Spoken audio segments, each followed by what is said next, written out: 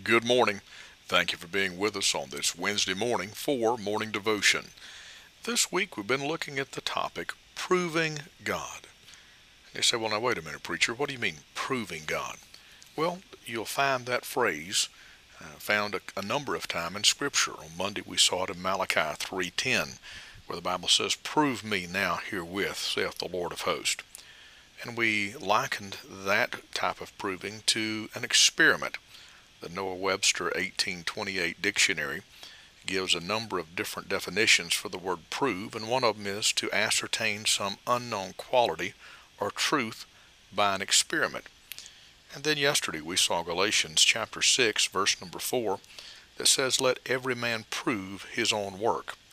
And we likened that unto the definition of the word prove found in the dictionary, to establish or ascertain truth, reality, or fact by testimony or other evidence. And so the word prove means an experiment, or can mean an experiment. The word proof can mean evidence. But today we move to the book of Romans, chapter number 12, where the Bible declares, "And be not conformed to this world, but be ye transformed by the renewing of your mind, that ye may prove what is that good and acceptable and perfect will of God." The word prove here, I think, carries the idea that you may prove what is that good and acceptable and perfect will of God. Well, the word prove here has the idea to experience. The dictionary says the word prove can mean to try by suffering or encountering, to gain certain knowledge by the operation of something on ourselves, or by some act of our own. May I say today, it's not that we have to prove what the will of God is, but rather that we may experience the will of God to its fullest. Be not conformed to this world, but be ye transformed by the renewing of your mind, that what? That you may prove what is that number one, good. The good will of God.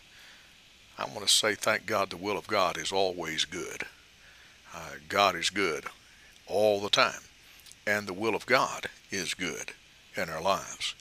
Doesn't mean that everything that we encounter in the will of God is good, but that overall, that the will of God is good. You know, someone has said it this way: the will of God will never,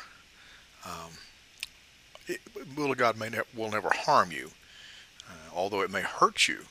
There is sometimes some hurt associated with being in the will of God, but there's never any harm associated with being in the will of God. So we may prove what is that good will of God. And then the scripture goes on and says, and prove what is that acceptable will of God, that we might be able to experience not only that which is good, but to experience that which is acceptable. Well, what do you mean by that, preacher? Well, acceptable, just the idea that, number one, that we're going to be willing and able to accept it. God will give us the grace to do that we'll experience what it is to go through something that becomes acceptable. Even those things many times that are the most difficult in life, the Lord through His grace makes those acceptable to us, that we may prove, experience that which is good, we may prove, experience that which is acceptable, that we may prove, experience that which is perfect. You know, very few people, I've traveled and asked in many congregations, how many people here can say that, with your heads bowed, that I'm in the perfect will of God? And very few hands go up, especially among young people and people of childbearing years. It's usually the very young and the elderly that can say that. Well, may I say, I'm glad that we can prove, we can experience, we can know, regardless what our age is, we can know what is that good and acceptable and perfect will of God. We can experience it right where we are today. And I'm glad that not only does the word prove mean an experiment or evidence, but it also means an experience, that we may prove what is that good and acceptable and perfect will of God.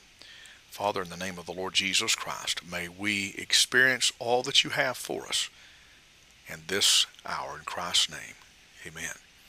This was Pastor Randy Barton of the Anchor Baptist Church, 3232 Hendersonville Highway in Pisgah Forest, North Carolina. Have a great day.